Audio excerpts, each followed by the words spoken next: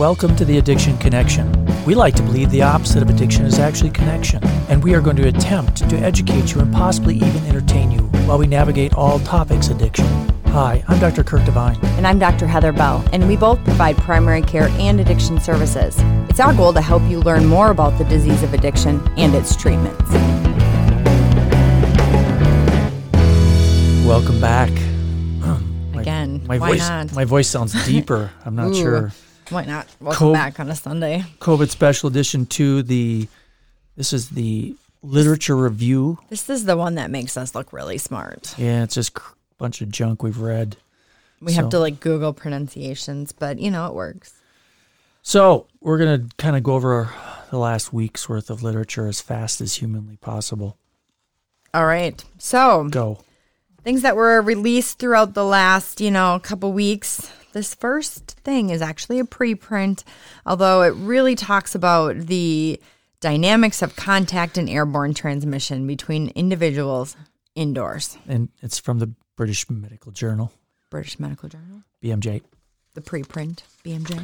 So the interesting part about this is their modeling, which is a little different than the CDC thing that came out yesterday, but their modeling shows a main transmission mechanism through close contact most directly, but also mediated by fomites. Fomites. So they actually stated in their research and stuff that airborne route is negligible, which is, again, the complete opposite of what CDC said yesterday. Yeah, just yesterday, CDC said this is airborne. So I guess ultimately we all should be wearing masks and wiping everything down. Until we know for sure, because this is confusing for me. Doesn't take much. So, yeah, I don't know what to say. All right, so let's move on. Another preprint. We're going to try to state those things, but this is from Hitter et al. Hittner. Oh, there is an N in there. From May 16th. So really, this, again, talks about the early testing. And so they did this model looking at all the COVID-19 data from the U.S. up until March 31st of this year, of course, because COVID's all not more than 1 year old. And basically, the places that had a large number of tests per capita had an associated lower cumulative mortality in these 18 states. I think it was kind of a giveaway in the title. It was called Early and Massive Testing Saves Lives. COVID-19. Yeah. So yeah, test a lot, less people die. Pretty simple. Fewer people die. Okay. Can we talk about your relatives? The African green monkeys. Yes. There's been an outbreak in the African green monkeys. No. It's a lab outbreak. They did it to them. This is also a preprint, Woosley et al., May 17th. And they actually established a model of African green monkeys for COVID-19. Basically, they thought they've shown, or they're noticing, that high levels of SARS-CoV-2, so COVID-19, replication and developed pronounced respiratory disease following a much lower and more natural dose. How did they infect these monkeys? Like, hey, I'm going to put does this banana taste funny to you? It's like, does it taste like COVID to you? Because I'm thinking there's COVID in this banana. But I don't think they speak English. Sorry. African monkeys. But anyway, basically they found that these monkeys have very similar transmissibility and symptomatology to humans, and that they're going to be able to study the host immunity a little bit more closely. Sadly, we can't edit out that funny noise you just made. So then we talked a little bit about some of the clinical characteristics and healthcare setting stuff that came out in the Journal of Medical Virology. Yeah, Q et al. That's CUI, May 17th. Fancy. So they looked at 2,597 pediatric patients. This just looks at the different lab diagnostic tests. So, of course, for a long time now, we've been saying that the adults that get COVID tend to have lymphopenia, so the low lymphocytes. They're showing that very few children, only 9.8% of this almost 2,600 cohort actually got lymphopenia compared to adults. However, they had an elevated creatinine kinase MB isoenzyme, which I don't really order all that often, but in kids, 27% of them, that was elevated. That's a lot. Of course, goes back to that whole multi-system inflammatory thing with heart injuries in pediatric patients. And we will talk a little bit more about kiddos coming up. And, of course, we're going to have that pediatric grand rounds. This is my squirrel tangent. But anyway. That's coming up on our, not this week, next week. Next Tuesday, a week from this Tuesday. COVID echo. Yes. Anyway. Definitely my voice feels deeper. But anyway, so public health policy and practice. So there was a little thing about that Parada et al.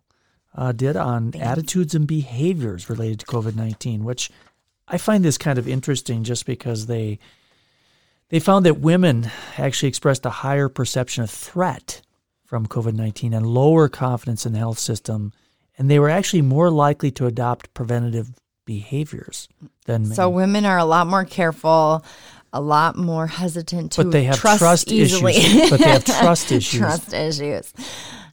But not going to go there. Yeah, and older people like my parents demonstrated a higher level of awareness and concern about COVID-19, which we've seen, and that's which is a good thing, though, because they have the higher risk of severe complications. Let's face it, they're watching TV. They know they're at high risk, so they've been quarantined for the last couple decades in retirement. Yeah, my parents haven't even seen the highway. They haven't gone out past their driveway in 16 months. So is that because you took their licenses away? No, they just don't want to get sick. Right. All right, so we're going to move on to what was released on Tuesday. This is Zhang et al. From the Emerging Infectious Disease Journal. May 18th. Wow, that's just so crazy that this was just last week. But they looked at hotel rooms. So when patients were quarantined to hotel rooms, if you looked at the RNA that was able to be detected on different surfaces in this hotel room, now remember this is the RNA detected. It does not talk about how virulent that RNA still is, but the RNA of SARS-CoV-2 was still there on 36% of all tested surfaces in this hotel room, even after cleaning, I'm assuming. But gross. Seriously.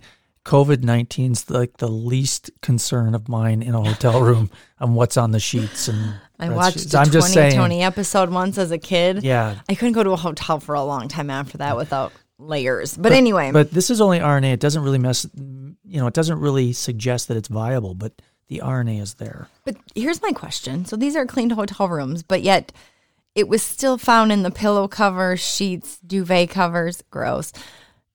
So we're coming home and we're washing our scrubs right away. Does that even mean anything? Because I'm assuming that hotels are washing in hot water. Again, it's RNA. It doesn't mean it's a viable virus. So gross. So then we had a little thing that came out of the Annals of Internal Medicine. Which one are you going down to? Oh, I'm going down to Kusirka. Oh, yes, Kusirka. This is a good one. Yeah, and this was an interesting one that they did about false negative rates of PCR testing. Wait a minute. Are you saying that the PCR test has false negatives? Yeah, apparently that's so. So you can't say, yep, your test is negative. Go back and work at the nursing home. That's not a thing. It's not a thing. But yeah, they had actually noticed that the false negative rate is actually lowest between symptom onset and 3 days following symptom onset. But it was still 20%. Yeah, still a lot. So it's 1 in 5. So I think that's really critical to understand. But and really, I think just with the holiday weekend, it's really critical to understand that you can't not test people on a holiday weekend because that 3-day window, kind of worthless. But then they actually looked at prior to symptom onset that patients had a high probability of false negative, 100% 4 days prior to symptoms, 100%. That kind of makes sense. Yeah, 1 day prior to symptoms, 67%. So, I mean, it's really tough to know how. I mean, I've had a patient who actually worked with somebody the day before he got symptoms. So, he probably would have, with symptoms, been more infected. But, here I like this sentence because I think we've been saying this for the last ever. Infection should not be ruled out on the basis of PCR alone if clinical and epidemiological evidence is strongly suggestive of SARS-CoV-2 infection. Wow. So your hunch might be a thing. Mic drop. Anyway, so now we're going to move on another preprint, but this is just this Rimland et al. On May 19th. We're going to talk about some drug testing here and different things that have been noticed. And so he looked at, this was the first clinical outcome looking at tocilizumab. Ooh. Cohort, 11 critically ill patients. So yeah, 11, not a huge amount. But the mixed outcomes using this medication, basically they found that all the CRP levels decreased. So awesome. But they had higher IL-6 concentration after the tocilizumab. I had to say it twice because I practiced. Thank you, Wikipedia. But they did not have any difference in the clinical improvement in fever and oxygenation requirements. Yeah. So I don't know. This might join the H drug. Bunch of them died. Yeah. 3. That's 3 out of 11. I mean, that's pretty good. And again, they still keep coming out with new H drug studies that show the same thing. This, though, is in Therapy, that journal. So they did the whole thing again with hydroxychloroquine. Did I say it? You did. Shoot. Azithromycin, lopinavir and ritonavir. Lopinavir. And chloroquine for off-label use. And really, over a month, 120 cardiac adverse drug reactions occurred in the COVID-19 group. 86% of adverse effects were associated with the hydroxychloroquine H drug alone or in combination with azithromycin. And it wasn't huge, actually, the incidence of the cardiac thing, 0.77 to 1.54% of COVID patients. But again, a lot of cardiac risk with that. Especially when it's not beneficial. Yeah, and it doesn't change much. So far. So far. And then just to recap once again, this is out of the journal Circulation, which is a big journal, of course. This Belhager et al., May 17th, looked at a retrospective analysis of children in France and Switzerland. Children may experience acute heart failure in this multisystem inflammatory syndrome following SARS-CoV-2, which, of course, we talked about, about a week ago on the COVID Echo.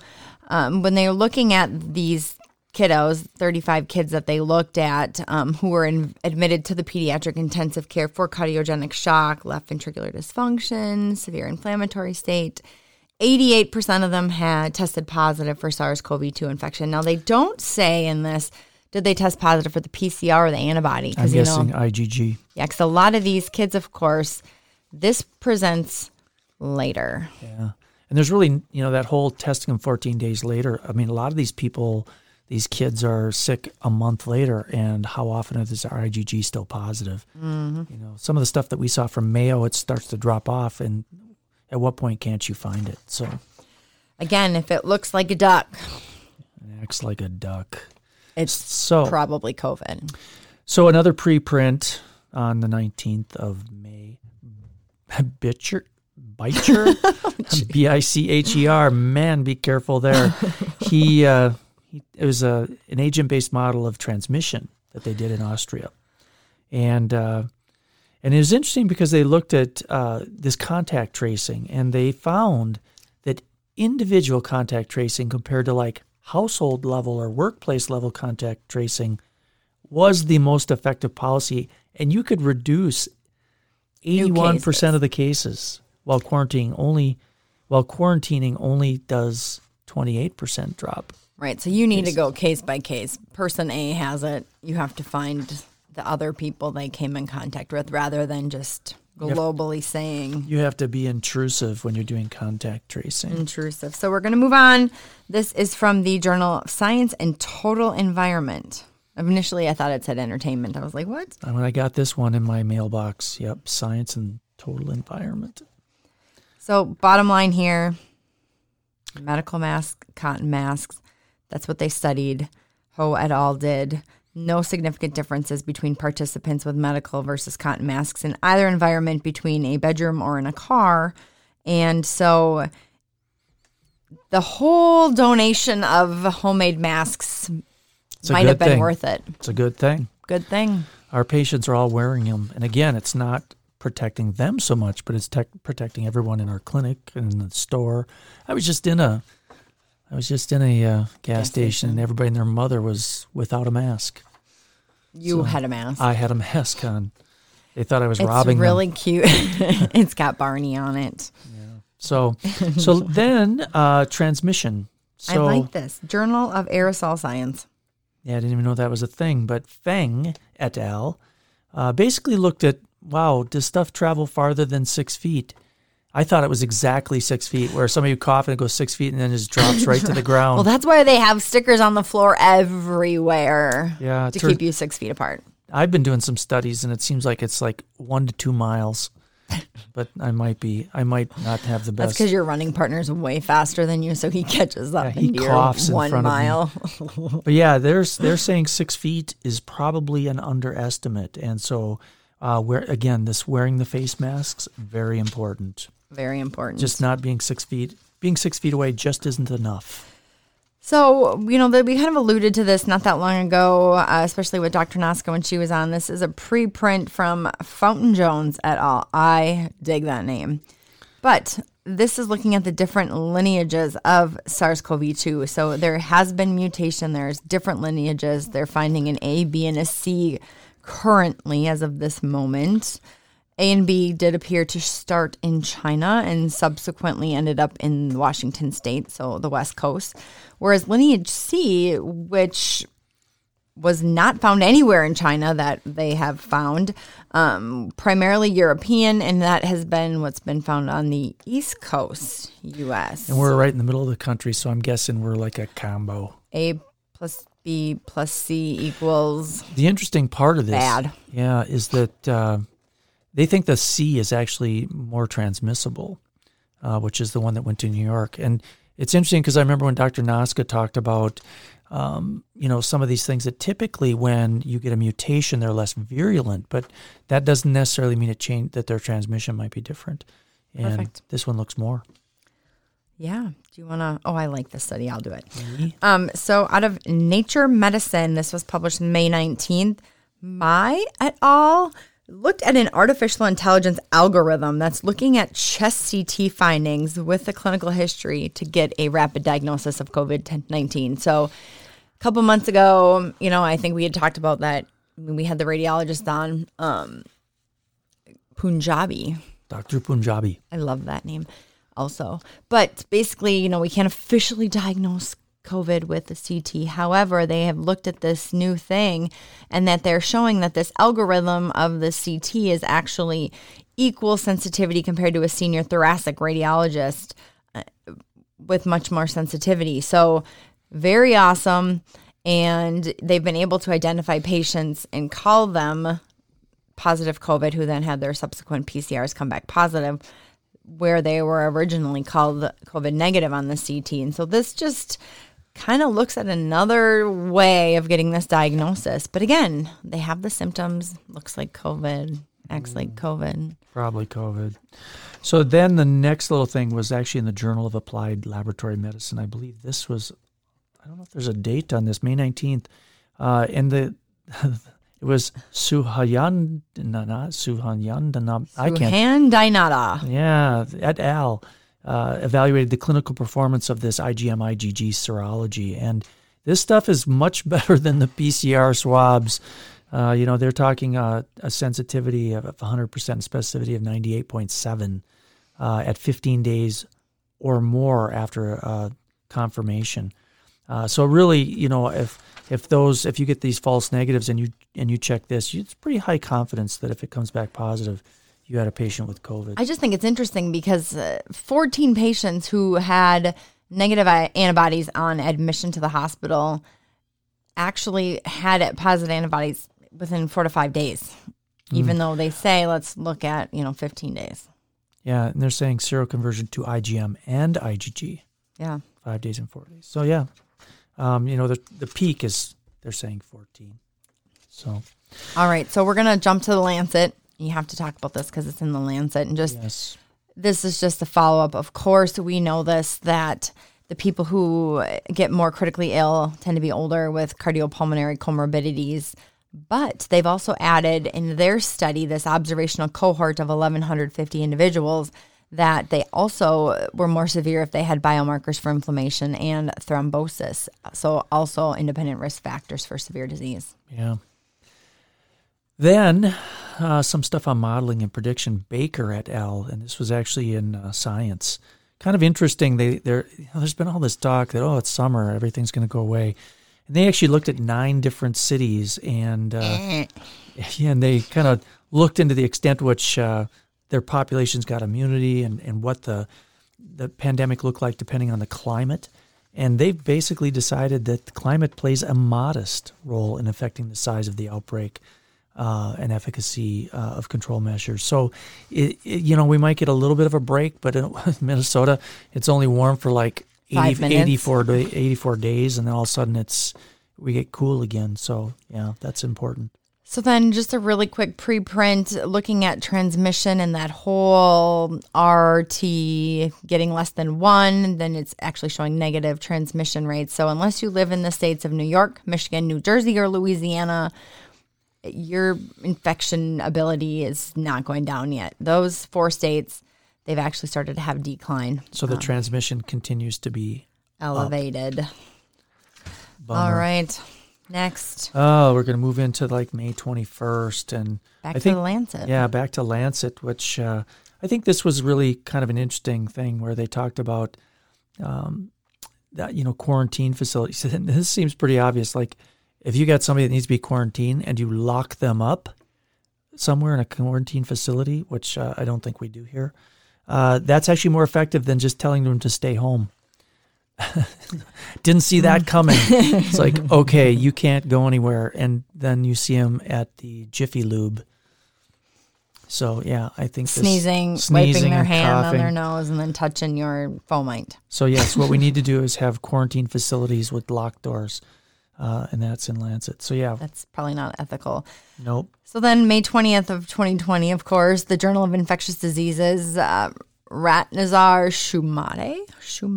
Nice try. Shumate. Anyway, so this, again, looks back at the temperature / humidity / whatever, just to kind of look at the different environments when they looked at SARS-CoV-2 in saliva, culture media, and on dried stainless steel surfaces. Basically, 99% of infectious virus was inactivated after 6.8 minutes in saliva and 14 minutes in culture media. Basically, if it's sunny outside, your risk actually does go down, but there's a cloud, better to be inside. Don't hang out with your friends if it's cloudy because there's nothing there to kill it. They're going to give you COVID. Yeah, and I think that's still, I think if you look at what may be the most boring job in the world, it's just watching that little piece of saliva float through the air to see how, and then test it later to see if it still has live virus. It's kind of like a kid chasing bubbles. Yes. It's like, watch that thing. So as we move into wedding season, a lot of people have postponed or eloped or downsized, but in the Journal of Emerging Infectious Diseases, there was we're going to do a case index study. So a wedding in Jordan, 76 of the 350 wedding guests tested positive for COVID. 53% of whom were symptomatic. 47% were asymptomatic at diagnosis. So again, high communicability. It's like you go to that wedding and there's glitter, and then you have glitter everywhere for the next several months. Imagine that glitter is COVID. Interesting thought. And to be clear, this is Jordan, the country, not Jordan, Minnesota. I don't think there's probably many Yusufs in Jordan, Minnesota. I know, but I'm just saying. I don't know if there's 350 wedding guests in Jordan, Minnesota. They have a nice baseball stadium. Anyway. Yes, they do. And so let's talk a little bit. I'm not sure if we were doing that next geographic spread one.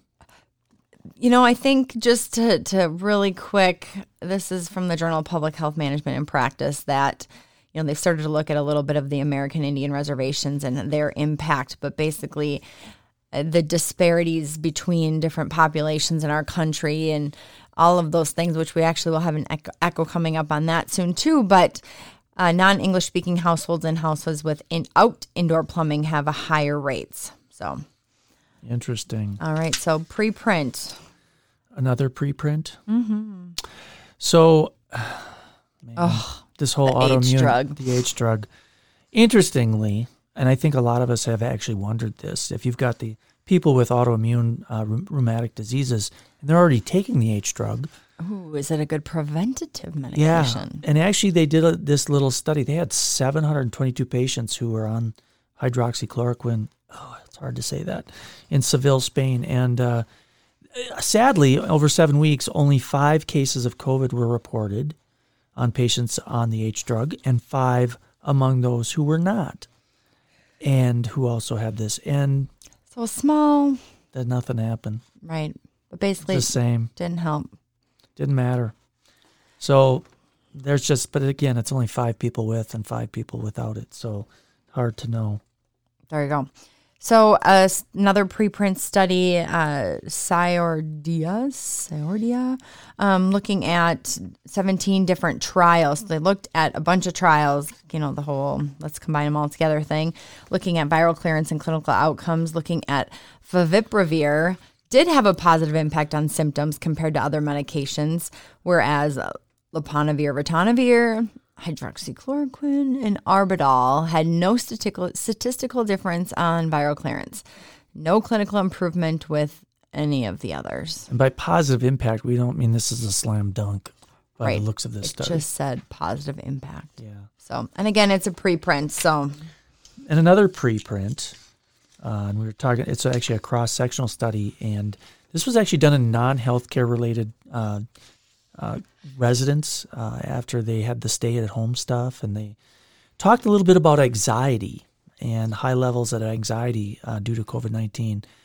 And it's just kind of interesting because if you look at anxiety in this group, that there's a higher level in people who know a lot about COVID-19. They're probably sitting watching TV all day, hearing everything. You don't say. And so interestingly, it was even higher in people who were married. So I'm not sure what that means. Does that mean like their anxiety overall was higher, or their anxiety about COVID was higher? I'm not sure. But 48% of respondents reported being lonely, and loneliness was more common at older ages. So my parents would get that. So your mom's highly anxious because she's married to your dad? Is that what you're saying? And she's COVID concerned. There you go. Because she has an anxious son. Anyway, so we're going to look at the Journal of Clinical Virology again. This was actually published May 10th, so it's like super old. Just kidding.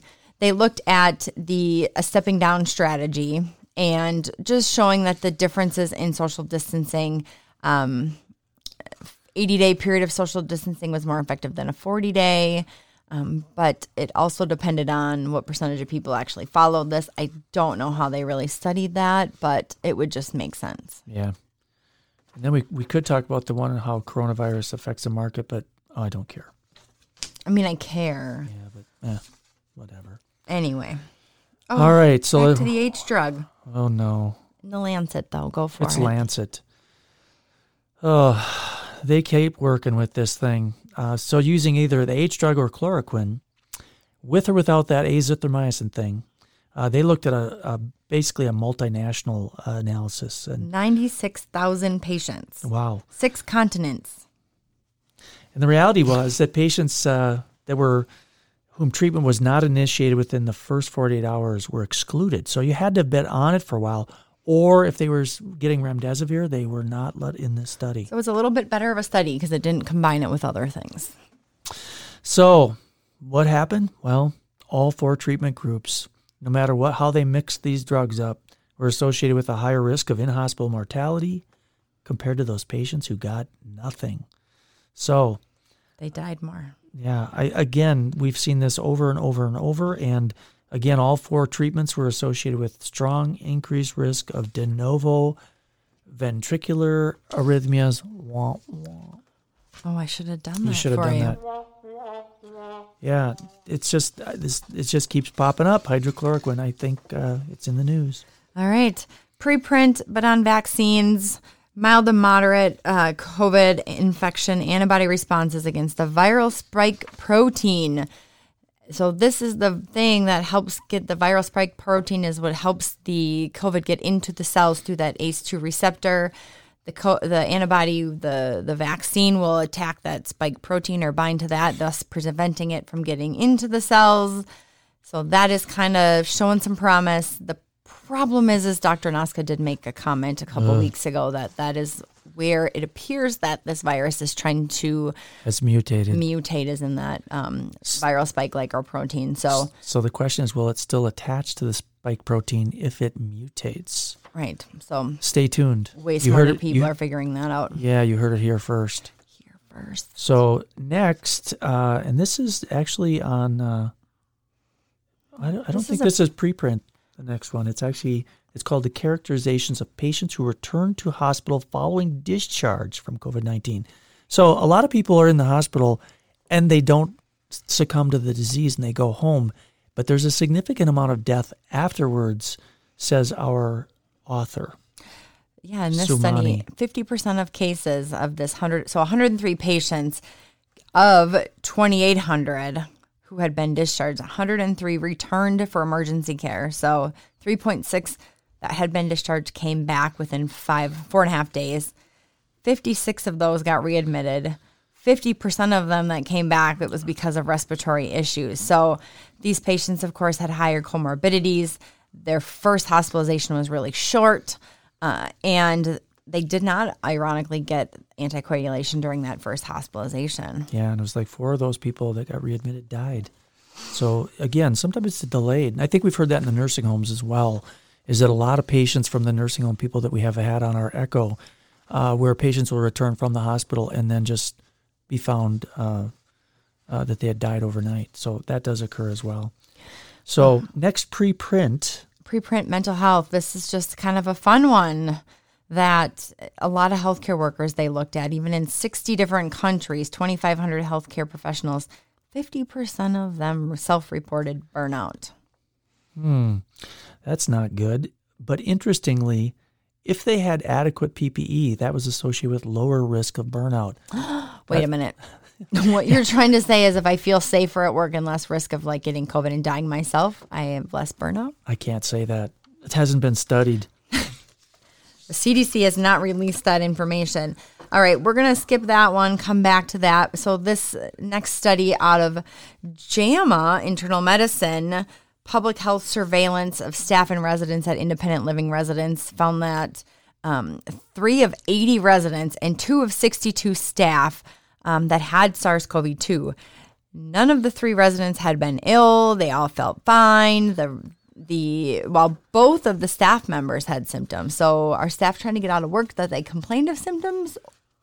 I'm just kidding. So the staff had symptoms. The residents did not have symptoms, but they repeat tested, and now there were more infected residents. So asymptomatic. Asymptomatic. So they're really, the whole thing is going down to the fact that especially in these super high-risk areas and independent and assisted living communities, which has just destroyed Minnesota, that strict staff screening, social distancing, visitor exclusion really need to happen in these places. Yeah, I think one of the things that when I let me start over. When I read this, I mean, my perception at the beginning of this, maybe a couple of months ago, was that if it got in the nursing home, anybody who got it was going to have a significant problem. But the reality is there's a lot of asymptomatic elderly people. So we have to keep that in mind. And we're going to end today with a little thing that was done on the impact of super spreaders on dissemination and mitigation of COVID-19. This is a preprint by Sneppen and Simonson. Sneppen, like snepping out. It kind of sounds like an accountant firm. Yes, it does. Sneppen and Simonson for your accounting needs. No. So anyway, they did kind of an interesting thing that they looked at these models with these super spreaders, that people that spread the disease way better than anybody else. They're like super good at it. And they investigated kind of these containment strategies under different models. And they found that limiting contacts in settings with diffuse social interactions, and this would be the bars, the public transport, lecture halls, was way more effective than just limiting the same amount of contact events in the home or work setting. So it's these places, the bars, the public transport, and the lecture halls that really are the big problem. And they find that when these super spreaders, these people that go around these places, they infect a ton of people. Yeah, so a ton of people. And it kind of makes me think a little bit of, Typhoid Mary. Typhoid Mary. So there's going to be like these typhoid or Corona Kurtz. Corona Kurtz, we're all getting infected. Typhoid Mary. This woman was carrying typhoid around, and she was a super spreader. And giving it to all these, like, high upper class New York families. Yeah, she was an asymptomatic carrier and was actually quarantined for how long? 30 years? Almost 30 years of her life, they put her in quarantine. Isn't that horrible? She'd escape, and then she'd get another job cooking, and then people would die. It's an amazing story. You should Google that. We may have to do a addiction podcast on Typhoid Mary. It doesn't fit, though. We could make it. But anyway, so yes, asymptomatic people spreading. This is why we are not allowed to go to restaurants and anything like that at this point, or the state fair, which was canceled this week. For the 6th time in history, my 10-year-old keeps reminding me. Last time was when there was a polio outbreak. 6 times only in the history of the fair. I don't know how long the fair's been going on. But anyway, I think that is a huge wrap up of all the new stuff. A lot of interesting stuff. Yep. So Tuesday, what do we got going Tuesday for the Echo? Dr. Baker from the Hennepin County Medical Examiner's Office, and then our very special guest from MDH talking about some changes to the guidelines. We are hoping Jan Malcolm will be on. Commissioner Jan Malcolm. And we are hopeful that she can make it. You can only refer to her as Jan in private because she calls us Heather and Kurt. Our friend Jan. But no, on this setting, we need to call her Commissioner Malcolm. Yeah, Commissioner Malcolm. So tune in for that. And I think our band is getting going. So we'll end here. Thanks for listening. We will see you the next time.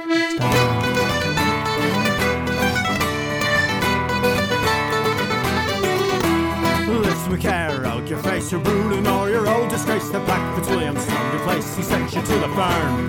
Grace and victory was sure, soon the firebrand he'd secure until he met at Glenmalure with Dick McHugh O'Byrne. Curse as well, Lord Kildare, Dick will do what Dick will dare. Now Fitzwilliam, have a care, Colin is your Scarlow. With hammer or with sword, on we'll go for by the Lord. Dick McHugh has given the word, follow me up to Carlow.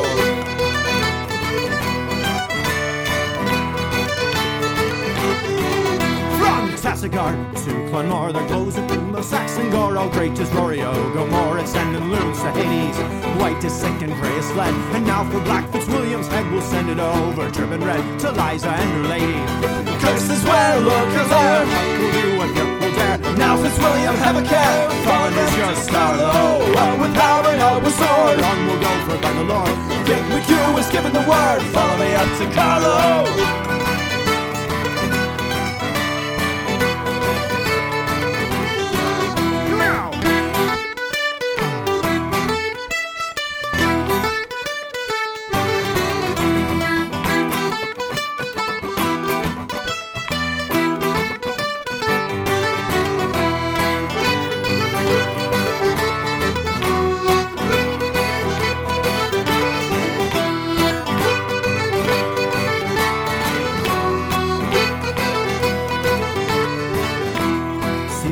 Of Glenamail, the flash all over the English pale. See all the children of the gale beneath O'Byrne's banners, roosters of the fighting stock.